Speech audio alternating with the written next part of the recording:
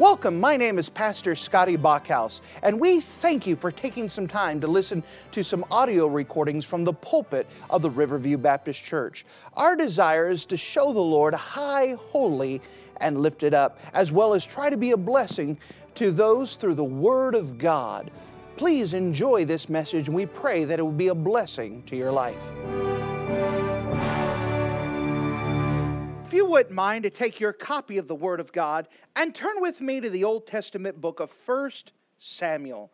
The Old Testament book of 1 Samuel and chapter number 15. The book of 1 Samuel chapter 15. As we continue with this series of the life and ministry of David, we are noticing that 1 Samuel is a comparison, a case study between two people. Between King Saul and the future King David. That both of them God had chosen. Both of them were anointed by Samuel. Both of them God had prepared to be used, but yet one fell away and one came closer to the Lord. What made the difference? It wasn't the environment, it wasn't the opportunities. It was an idea of their heart. And the study of 1 Samuel, the key phrase that you'll find over there, deals with the heart. Deals with the heart. That God looks upon the heart. It is the inner man to believe with your heart. And we could see this over and over. As we're continuing with this, we've already seen previously that Saul was chosen to be king when the people rejected God. They rejected God, so God gave them a king after their own heart. Now, if their heart was to reject God, it is no wonder that their king, after their heart, would also reject God. And in this, we've seen God deal with Saul over and over, giving him every opportunity, but we saw that he had a habit, a practice of not seeking after God. He just did whatever he thought was right. He responded the way that he wanted. And we could see that he was a very emotional, passionate man. And it led him into many dangers. It made him to many heartbreaks. And he's already rejected and disobeyed God once. And God gave him a second chance. He gave him another warning. And now we come to the second rejection of God. And this one is going to be the last chance, the last thing. And let's see, if you don't mind, as we find the book of 1 Samuel 15. And let's follow this story along and see what occurs in this event. 1 Samuel 15. And notice with me, starting at verse 1.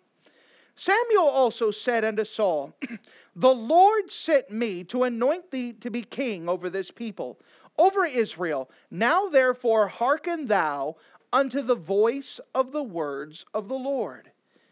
Thus saith the Lord of hosts, I remember that Amalek did to Israel, how he laid wait for him in the way when he came up from Egypt. Now go and smite Amalek, and utterly destroy all that they have, and spare them not, but slay both man and woman, infant, suckling, ox and sheep, camel and ass. And Saul gathered the people together, and numbered them in Telaim, 200,000 footmen, and 10,000 men of Judah. And Saul came to a city of Amalek, and laid wait in the valley. And Saul said unto the Canaanites, Go, depart, get ye down from among the Amalekites, lest I destroy you with them. For ye showed kindness to all the children of Israel when they came up out of Egypt. So among the Canaanites departed from among the Amalekites. And Saul smote the Amalekites from Havilah unto thou comest ashore, that is, over against Egypt. And he took Agag, the king of the Amalekites, alive, and utterly destroyed all the people with the edge of the sword. But Saul and the people spared Agag, and the best of the sheep, and of the oxen, and of the fatlings, and of the lambs, and all that was good, and would not utterly destroy them. But everything that was vile and refuge, that they destroyed utterly. Then came the word of the Lord unto Samuel, saying, It repenteth me that I have set up Saul to be king, for he turned back from following me, and hath not performed my commandments. And it grieved Samuel, and he cried unto the Lord all night. And when Samuel rose up early to meet Saul in the morning, It was told Samuel, saying, Saul came up to Carmel, and behold, he set him up a place, and is gone about, and has passed on, and gone down to Gilgal. And Samuel said to Saul, and Saul came to Saul, and Saul said unto him, Blessed be thou of the Lord. I have performed the commandment of the Lord. And Samuel said, What meaneth then this bleating of the sheep in mine ears, and the lowing of the oxen which I hear? And Saul said, They have brought them from the Amalekites, for the people spared of the best of the sheep and of the oxen, to sacrifice unto God, the Lord thy God, and the rest we have utterly destroyed. Then Samuel said unto Saul, Stay, and I will tell thee what the Lord hath said unto me this night. And he said unto him, Say on. And Samuel said, When thou wast little in thine own sight, was thou not made the head of the tribes of Israel? And the Lord anointed thee king over Israel? And the Lord sent thee on a journey, and said, Go and utterly destroy the sinners of the Amalekites, and fight against them until they be consumed.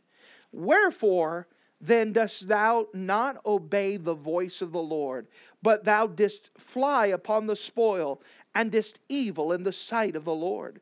And Saul said unto Samuel, Yea, I have obeyed the voice of the Lord, and have gone in the way which the Lord sent me. And I brought Agag, the king of Amalek, and have utterly destroyed the Amalekites. But the people took of the spoil, and the sheep, and the oxen, and the chief things which should have been utterly destroyed, to sacrifice unto the Lord thy God in Gilgal.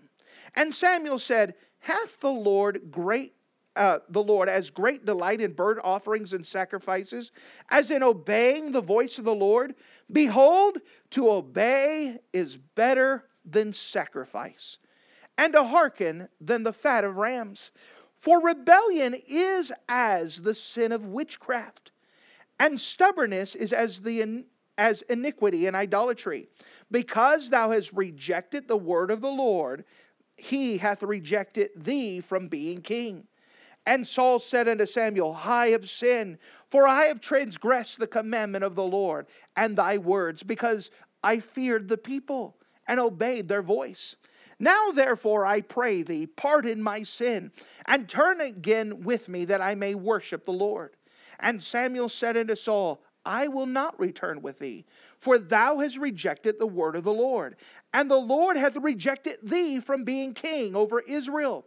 And as Samuel turned about to go his way, he laid a hold the skirt of his mantle, and rent it. And Samuel said unto him, The Lord hath rent the kingdom of Israel from thee this day, and hath given it to a neighbor of thine that is better than thou. And also the strength of Israel will not lie nor repent, for he is not a man that he should repent. Then he said, I have sinned, yet honor me now, I pray thee, before the elders of my people and before Israel, and turn again with me, that I may worship the Lord thy God. So Samuel turned again after Saul, and Saul worshiped the Lord. Then said Samuel, Bring hither to me Agag, the king of the Amalekites. And Agag came unto him delicately. And Agag said, Surely the bitterness of death is past.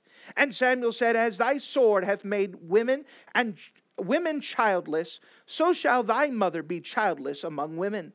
And Samuel hewed Agag into pieces before the Lord in Gilgal.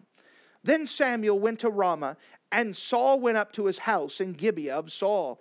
And Samuel came no more to see Saul until the day of his death. Nevertheless, Samuel mourned for Saul, and the Lord repented that he had made it Saul king over Israel. And if you're in the habit of marking things in your Bible, would you mark a key phrase that we find in the book of 1 Samuel chapter 15? The book of 1 Samuel 15, and notice with me in verse number 22. 1 Samuel 15 and verse 22, and notice the phrase, to obey is better than sacrifice. To obey is better than sacrifice. And with the Lord's help, we want to preach a message here dealing with this heart of the issue. To obey is better than sacrifice. If you don't mind, let's go to the Lord together and let's pray. Dear Heavenly Father, thank you again for you being a wonderful God. And as we hit this passage of this history, this historical event that happened, that we can learn the principle that you tried to get across to King Saul that day, that we may apply it to our own hearts to realize what a type of God that you are a loving God who loves us so much and you want the best for us. But you're so brokenhearted when we go our own way because we're going to our own destruction, to our own hurt. I'm asking that we would have understanding, that we would have spiritual eyes, that would be open to see you as you truly are. I'm asking that you would show yourself high, holy, and lifted up. Once again, I recognize my own inability and know that I need you in a special way, that you need to work, that you need to do something that I cannot do. So I surrender myself to you. Beg that you fill me with your Spirit, that you would put everything in order from my thoughts to my words to everything that is done for your honor, for your glory, and that you would have your Holy Spirit working in the hearts of people, drawing them towards yourself because of who you are. And we love you. In Jesus' name we pray. Amen. Well, there's a lot of things in here that deals with the principle at the pinnacle. To obey is better than sacrifice. Here we have a comparison between two terms. To obey is better than sacrifice. So if you were to have on a scale, on one side you would have to obey, and the other side is sacrifice. If you were to put them on a scale and say, which one does God desire more? Which one is worth more than God, to God? The obedience would go all the way down. It's worth more. That God wants obedience for our sakes. He knows what's best. But it comes down to the idea of worshiping Him, who is God. If God is truly God, then we have no problems obeying God. But if something else is God, if we consider ourselves bigger than God, then we obey something else that's not God. And that's the problem. The problem to the heart of it is, who is God? And whatever that God is, that's who we will obey. You will obey something. Whether it's you or you obey God, you will obey something. And that's the heart of the matter here, is who are you going to obey? Not are you going to obey, who are you going to obey? If you don't mind, let's go through here and let's see as Saul is given this last chance. Now, Saul has been king for a little while now. He's already seen victories over the Philistines. He's already seen some other things to establish him as king, the fight against Jabesh Gilead. But now, as the army is now being collected, remember, he went from 600 men to now a decent-sized standing army. And now God starts directing his path. The first thing I'd like to show you is Saul's direct order. Saul's direct order. Notice with me in verse number 1. Samuel also said unto Saul, the Lord sent me to anoint thee to be king over all his, that's God's people, over Israel. Now therefore hearken thou unto the voice of the words of the Lord. So what God did is that God reminded Saul that, Saul, I'm the one who put you in charge. I'm the one who put you here. Now I'm sending my preacher to declare unto you the words of God, and you obey the preacher's words as unto the Lord. He goes on in verse 2. Thus saith the Lord of hosts, I remember that which Amalek did to Israel, how he laid to wait for him in the way when he came up from Egypt. It goes back and gives a history lesson that when Moses and the children of Israel were going up into the promised land, the Amalekites laid in wait for them with the purpose of destroying the Hebrew people. God wanted to protect the Hebrew people because the Amalekites still had the same goal. They wanted to wipe off every Hebrew people from the face of the earth. And God didn't forget about it. He was watching and remembering them and waiting for the right time. And now the time is here. God says, I remember those people over there. Let's take care of it now. Verse 3. Now go and smite Amalek and utterly destroy, what's the next word? All. What does all mean?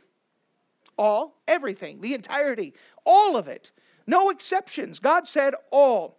Destroy all that they have and spare them not. And then he goes on and says it doesn't matter if it's man, if it's woman, if it's child. It doesn't matter if it's a sheep, if it's a goat. It doesn't matter if it's an oxen. It doesn't matter what it is. It's Amalek's. I don't want it. Wipe it off. They all die. That's the order. And this is a direct order. Destroy them all. Now that's hard to misunderstand, right? Well, what he really meant, no, he meant all. He didn't mean exceptions, he meant all. So we see the direct order. God gave Saul, through Samuel the preacher, a direct order. Go kill Amalek because he's going to try to kill you. He still hasn't forgot. They tried to kill you before. They have plans to kill you again. They're waiting for their opportunity. By the way, you'll see that in the future. And they will come back just like God said. God's trying to protect them from a horrible, horrible thing coming up. And God says, wipe them out all. I meant all of them. Saul, all of them. He says, yeah, I'll obey. And so we see the direct order. From Saul's direct order, we now come to the next phase here, Saul's decision in battle. Saul's decision in battle. Verse number 4, he gathers up all the people, he gathers up all of his troops, and they came, verse 5, to the city of Amalek, and they laid wait in the valley. And while they're surrounding the city, Saul calls to the Kenites, who are not Amalekites. The Kenites actually did a favor to the Hebrew people as they were wandering in the wilderness. And he says, all right, we're outside of your town, Amalek. You guys don't get any reprieve, but if you're not an Amalekite, if you're a Kenite, you can leave, no problem. And so the Kenites all started taking off, and they waited for him to clear off. So he was trying to make sure he only got those people that God wanted to get killed.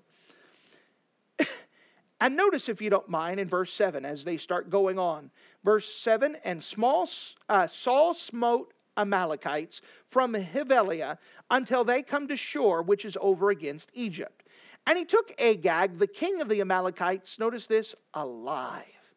So here, he made a choice in the battle. They went and were facing all the Amalekites. And he found the king. And instead of killing the king, he says, let's put him in chains. Let's make him a prisoner. And let's take him with us. Now God said, utterly destroy all. And Saul made his first choice. No, I'm not going to destroy all. I'm going to keep this guy alive. I've got plans for him. Notice, if you don't mind, in verse number 9. But Saul and the people spared Agag and. So it wasn't that they spared Agag, it was and the best of the sheep and the oxen and all the fatlings and of the lambs. So as Saul is arresting Agag and putting him in chains, someone comes up and says, Saul, we got all these sheep here. What do you want to do with them? Well, his direct order was to kill them all. But Saul said, you know what? We could use that. Now remember, in the ancient world, wealth was not determined by how much money you had, but back then in the society, it was how many sheep you had, how many camels you had, how many oxen you had, how many possessions you had showed your wealth. So if you could translate it, it's almost like a soldier who's supposed to turn over all the money in a war, and he says, hey, you know what? This is nice, and starts pocketing some. No, you were supposed to get rid of it all, but no. Maybe they see a treasure. You know what? No one's going to miss this. And they took it. He's disobeying orders. That was not his orders. But they started rounding up the best. And they said, this sheep over here, it's small, struggling. We'll kill that. Oh, but look at these sheep over here. We like those. We're going to keep those alive. And what happened is that they made a willful and purposeful choice to disobey God. They didn't disobey God by accident. They didn't say, oops, we're sorry. We accidentally missed some. It wasn't like they ran away. No, they're gathering them together on purpose. And Saul was in charge. It was his responsibility to see it carried out. But instead, he disobeyed, and everyone else followed his example. It all rises and falls on leadership. Now notice in verse 9, and Saul saw the people Saul and the people spared Agag and the best of the sheep and of the oxen and the fatlings and the lambs and all that was good. So it wasn't just that, but anything that they saw good. Oh, we'll keep this. I like this painting. I look at it and kept it. Now again, that wasn't what God ordered, but they kept it anyways. But everything that was vile and refuge, that they utterly destroyed. Well, I hate this cup. This is an ugly cup. Let's get rid of that. And so anything that looked like trash to them, they got rid. But all of the good things, they kept for themselves. Again, this is in direct disobedience. God was able to supply all those other things to them, and God could do it in other ways. This is not how He chose. He was doing something else. So we see Saul's decision in battle from Saul's direct order. Then we come to the idea here of Saul's deflection of rebuke. Saul's deflection of rebuke. Now, the whole time God is seeing what's going on. God sees exactly what's going on. Now, Samuel is an older man, so he's not in battle, but he's in the back lines, and God speaks to him in verse 10. Then came the word of the Lord unto Samuel, saying, It repenteth me that I have set Saul to be king, for he is turned back from following me, and hath not performed my commandments. And it grieved Samuel, and he cried unto the Lord all night. So God wakes Samuel up and says, Samuel, Saul blew it. Saul messed up. He says, because of this, there's going to be consequences. Because of this, he didn't listen. There's going to be things that affect it. I know that you love him, Samuel, but consequences are going to happen. And how did Samuel respond? Was he cheerful? Was he glad? He was brokenhearted. Why is that? May I give you a principle in ministry? That the biggest curse, the biggest weight in the ministry is desiring more for people than what they want for themselves. Desiring more for people than what they want for themselves. When a preacher is able to look at someone and see their disobedience and know where they're headed, and he's trying to warn them, it breaks their heart because he could see where they're going. He could see the path of destruction, and he's brokenhearted, and he weeps and he cries, and he's so brokenhearted. That's exactly what happened to Samuel. Samuel wasn't glad. He wasn't looking forward to Saul failing. He wanted Saul to succeed. But he wept how long? All night. He couldn't sleep that night. It wasn't a restful sleep. He's so brokenhearted over this situation. But he has to go confront Saul now and go deal with him. But the first thing he's got to do is try to track him down. Verse 12 talks about that Samuel rose up morning to meet Saul, but Saul went to Carmel, and now he went to Gilgal, had to go track him down. Verse 13. So now it's mid-afternoon, late afternoon. And Samuel came to Saul, finally down to Gilgal, and Saul said, Blessed be thou of the Lord. I have performed the commandments of the Lord. Now that's some audacity. He meets the preacher. The preacher's the one who gave him the order from God. And he meets the preacher and says, I obeyed everything you told me. He was ready for it. I obeyed. I did what you told me, preacher. I was there. And Samuel said, well, what's the meaning of the bleating of the sheep in my ears and the lowing of the oxen? You obeyed, then why do I hear all this cattle and sheep? Where'd they come from? Well, now the excuses come. You know, there's something that they call deflection. Deflection is a term from pride that whenever someone rebukes you, you try to deflect the blame to someone else. And we've already seen before that Saul was a master of deflection. That Saul's problem was that he was not a good repenter. Remember, David, on comparison, wasn't absent from sin. He was an adulterer. He was a murderer. What made him a man after God's own heart? He was a good repenter. That whenever someone pointed and said, you did wrong, he got right. He didn't make excuses. He didn't deflect. But that was Saul's problem. Because of pride, he thought he was always right and it was someone else's fault. And as long as you think it's someone else's fault, you don't fix yourself. The reason why I'm not going to heaven is because I don't get right with God, because I don't get right with church, because of this, it's because of this person. How many times we've heard people say, well, I don't go to church because of hypocrites. Well, that's deflection. Well, the reason why I don't read my Bible is because, and they deflect off. And they try to give every excuse of why they didn't obey. Well, here's Saul. The reason why I obeyed but didn't obey completely is because, let's see his excuse. Notice with me if you don't mind in verse 15. And Saul said, they have brought them from the Amalekites, for the people spared the best of the sheep and the oxen, and to sacrifice unto the Lord thy God, and the rest we utterly destroyed. We obeyed most of it, but it was the people. They said, can we take this? And they did. It wasn't my fault. Well, who's in charge? Saul's in charge. It was his responsibility to make sure that everything was carried out. But Saul, he's blaming everyone else. He didn't say he took anything. The people, they took them. It's their fault. Instead, everything would have been different right then. Even if he did sin, even if he did mess up, if he would have took the blame right here, everything would have been different.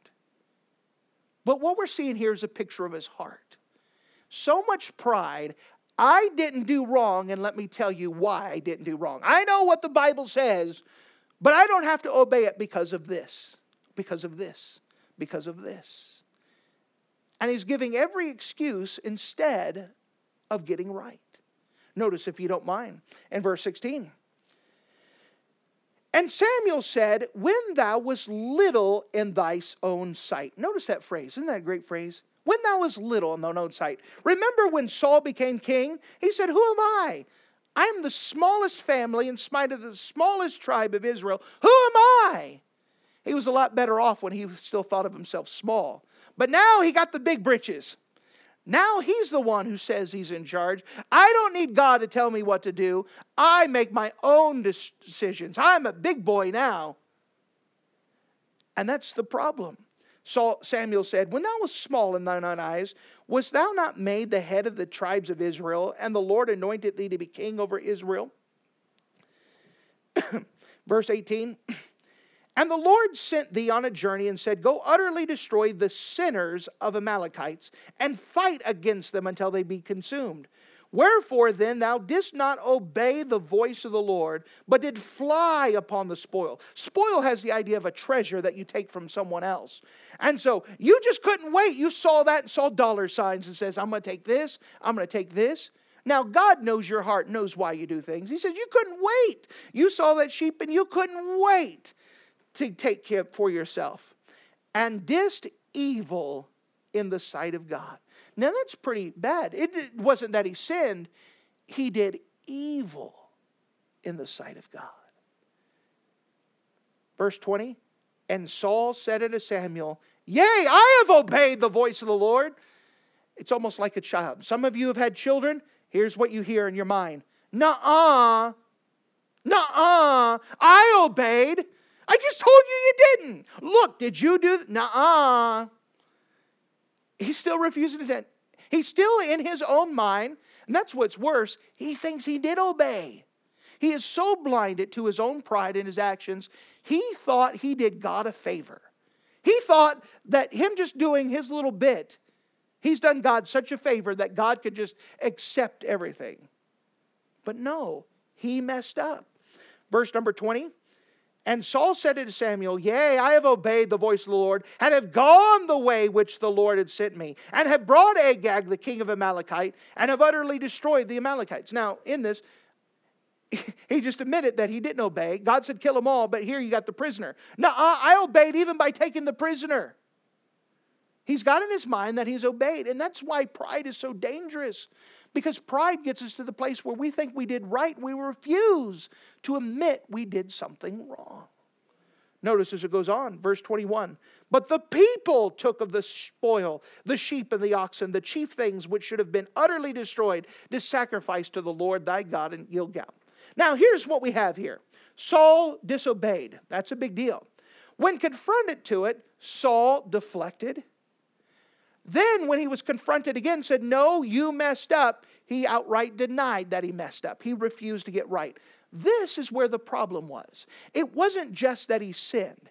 If he would have sinned and got right with God, it would have been good and over with. Don't you understand that God's not an ogre? God understands we mess up. He doesn't excuse us messing up. But it is how we respond to it. That's the issue. It is a matter of the heart. Are you humble enough to admit that you messed up? Then God can help you. We explained in an earlier session that the biggest offense in our household is lying. Why? Because as long as my children are honest with me, it doesn't matter how much trouble they get into. As long as they are honest with me, I can help them. I can help them. The same thing's true about God. Same principle. It doesn't matter how much trouble you got into. As long as you're honest with God, He can help you. God could have helped Saul out of this if he would have just said, you know what, I messed up. I don't know what I was thinking. Let's fix it now. He could have. He had every opportunity. That is why God sent the preacher there and not just sent judgment right then. He was giving them every chance to repent. That's a great God that we have. He wants us to get right. He leaves us enough leeway. Please get right. Please get right. Please get right. But notice this. Saul doubled down and said, I obeyed. And pretty much said, nothing you could tell me will change my mind. I obeyed God. I don't know what you're talking. I have obeyed God. And he did not. When that line was drawn, we're now brought to another thing here. Saul's disobedience brings consequences. Saul's disobedience brings consequences. Notice in verse 22. And Samuel said, hath the Lord as great delight in burnt offerings and sacrifices as in obeying the voice of the Lord? So he's doing a comparison. What does God want more? Sacrifices or obedience? To obey is better than sacrifice, and to hearken than the fat of the rams. You understand that many people have come to this idea in their head here that I don't have to go to church as long as I give money to the church every now and again. Well, that's disobedience.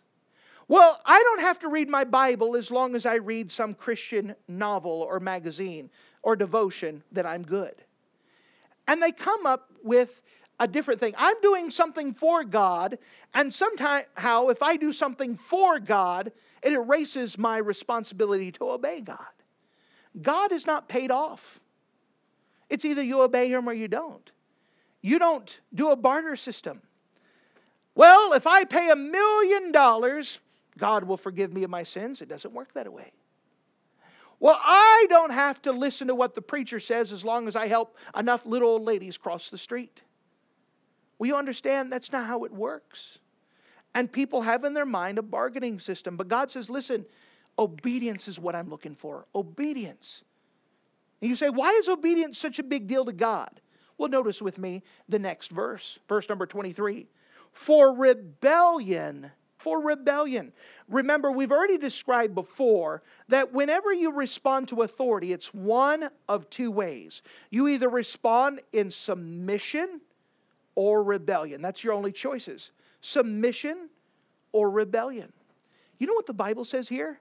For rebellion is as or equals sign, if for those of you who like equations, rebellion equals witchcraft. Witchcraft. You say, what in the world? How did we get witchcraft in here? Witchcraft carries the idea of receiving power from some other source than God. For example, there are Wiccans, people who believe in white magic, and they believe that they get good magic from trees and nature. Does their magic come from God? No, that's why we call it witchcraft. That any type of power that you get other than God is witchcraft, which includes ourself.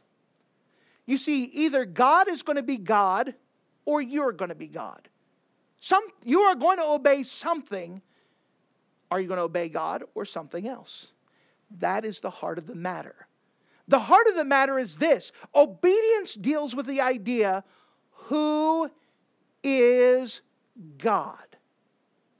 Who is God? If the Lord Jesus Christ is God, then if we truly believe that, then our behavior will reflect it. I will obey Him because He is God.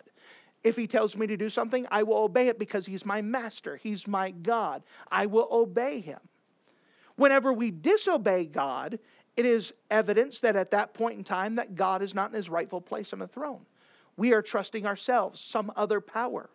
Notice as it goes on, for rebellion is as the sin of witchcraft, and stubbornness is as the iniquity and idolatry. Idolatry is the worship of something else other than God. You know what stubbornness is? When you dig your feet in and say, I haven't done anything wrong. What you're saying is that God doesn't determine what's right and wrong. You determine what's right and wrong. It carries the idea of worship. Who is God? This is a big deal because this is the eternal question. Who is God? Who is God? Either you or God is God. Either God is God or something else is God. But you will obey something. Who is your master? Who is your master? Notice as he goes on in verse 23, for rebellion is as the sin of witchcraft, and stubbornness is as the iniquity and idolatry. Because thou hast rejected the word of the Lord, he has also rejected thee from being king. What we see here is the heart of the matter. The heart of the matter is who is God in your life? Who do you obey? Remember, the Bible talks about in the book of 1 John that his commandments are not grievous. After all Christ has done for me, it's not a big deal to obey him. He's not an ogre. He's not mean. He's not pushing us aside. He loves us so much. He cares for us. He wants the best for us. And for a God who wants the best for me, and he gives me direction, it's for my own good because he loves me. He's that good of a God. But it comes to the idea, who is God? So how does Saul respond to this? How does Saul respond to the idea that he said, listen, your rebellion is witchcraft. Your stubbornness is idolatry. So how does Saul respond? Verse 24, like any other teenager, young person that we get, they're sorry they got caught, but they're not sorry for their sin. Verse 24, and Saul said to Samuel, I have sinned, for I have transgressed against the commandment of the Lord and the words, because I feared the people and obeyed the voice. Now therefore, I pray thee, pardon my sin, and turn again with me, that I may worship the Lord. Now, let me tell you, anyone can say words. Anyone can say what you think you want to hear. So Samuel gives another point here about God. Verse 26, and Samuel said to Saul, I will not return with thee, for thou hast rejected the word of the Lord, and the Lord hath rejected thee from being king over Israel. And as Samuel turned about to go his way, he laid a hold on the skirt in his mantle, and it rent. So Saul begs Samuel, please, please, please, please don't let this happen. And Samuel said, it's already done. It's already done. Then he takes his mantle, which is his priestly cloak, and he rips it in front of everyone. That's a public sign of something horrible wrong. And so he talks with Saul, turns to the crowd who's kind of watching. After all, you're watching the king and the preacher talk to each other. He rips his garment as a sign of public shame. And now Saul's like, uh-oh, it's public. This is not good. Verse number 28. And Samuel said to him, the Lord hath rent the kingdom of Israel from thee this day, and hath given it to a neighbor of thine, which is better than thee. Now notice verse 29. And also the strength of Israel will not lie or repent, for he is not a man that he should repent. Now here's what this carries the idea. This idea of that he will not repent carries the idea here of relenting, of giving in. We as parents have experienced our kids begging us, please, please, I'm so sorry, I'm so sorry. And we get to the place where, all right, fine, fine. But you know that you can't out-beg God. Please, God, I'm so sorry, but not mean it. God knows your heart. He knows if you mean it or not. Now, as a preacher, as a person, we can only take people face value. We don't know what their hearts is. But he's trying to tell Saul, you're not fooling God. You could fool the preacher, but you will not fool God. You could try to make yourself look good. You could have your sorry face on. But God knows your heart. Knows if you're sorry that you got caught or sorry that you messed up. Notice, if you don't mind, in verse 29, verse 30 again. And he said that Saul, I have sinned, yet honor me now, I pray thee. Now, we see his motive there. Honor me now. He doesn't deserve honor, but he says, honor me, I pray thee, before the elders. So everyone's looking at you, preacher. Everyone just watch you tear this mantle. Why don't you pray with me so no one thinks anything's wrong? It's kind of his idea. He's still covering himself. He's still not getting right. Now I've sinned. Honor me. Pray thee before the elders of my people and before Israel. And turn again with me that I may worship the Lord thy God. So Samuel turned again after Saul, and Saul worshiped the Lord. Now, here, the preacher has to take Saul at his word. Just like any other preacher would. Preacher, I want to get right. Well, the best I could do is take someone at their word. But that's why he said, God knows your heart. I just could respond to what you say, but it is God that knows your heart. Which brings us to the last thing in this passage here, is that Samuel destroys Agag. Samuel destroys Agag, and that's what he does. He takes Agag, the prisoner, and Samuel goes and says, hey, you've killed a lot of people, you've destroyed a lot of people, and let's go ahead and take care of business. And he slices them up. And you say, why is this a big deal? Well, because the future goes on. Remember that Saul was given the instructions to kill them all. Every one of them. And Saul disobeyed, and we know he disobeyed several areas, one of them keeping Agag alive. But it is apparent that he also kept some other people of Agag's alive. Because what you're going to see as you fast forward through time, as you go through Samuel, or Saul the king, David then Solomon to Rehoboam, and it goes on. Then you're going to have something called the Babylonian captivity, where they take the people. Then there's going to be a return. And there's going to be the Persian Empire, which is going to be many years from now. Where we're at right now is about 1100 BC. You go all the way to the future to close to 500. So 600 years in the future, you're going to have a queen by the name of Esther. And Esther is going to have an enemy that hates all Hebrew people called Haman. And you know who Haman was? Haman was an Agagite. He was a descendant of Agag. And what did Haman do? Haman passed a law throughout the Persian Empire for kill the Jew Day. And it was a national day that was posted through all of the post offices, through every general store, through everything, that on a certain date, if you hated a Jew, you could kill them and take all of their stuff. Do you know that if Saul had obeyed God, the events of Esther would have not occurred? You would have not had a person who stood up and tried to kill the entire Hebrew people in a vast empire. If Saul would have obeyed. Isn't that kind of interesting? Maybe God knew what he was doing after all, not to keep a people alive who wanted to wipe out the entire Hebrew people. That God may have knew what he was doing after all. That God was trying to protect. But instead, Saul disobeyed, and he set up for trouble for his people in the future. Now we come down to the crux of the matter. Obedience is better than sacrifice. Obedience brings us to the place, who is God in my life? In just a moment, we're going to have a baptism. And a baptism is a very interesting thing. Because if you were to think about it logically, it doesn't make sense. What do you mean? All right, well, you're saved. You've accepted Jesus Christ as your personal Savior. It is Jesus that saves you and forgave all of your sins. So what we want you to do, what the Bible wants you to do, is He wants you to get in some water. And the water doesn't wash away your sins. It doesn't make you clean spiritually. It doesn't forgive you. But we want you to get in some water and let someone dunk you all the way under and all the way up. Why?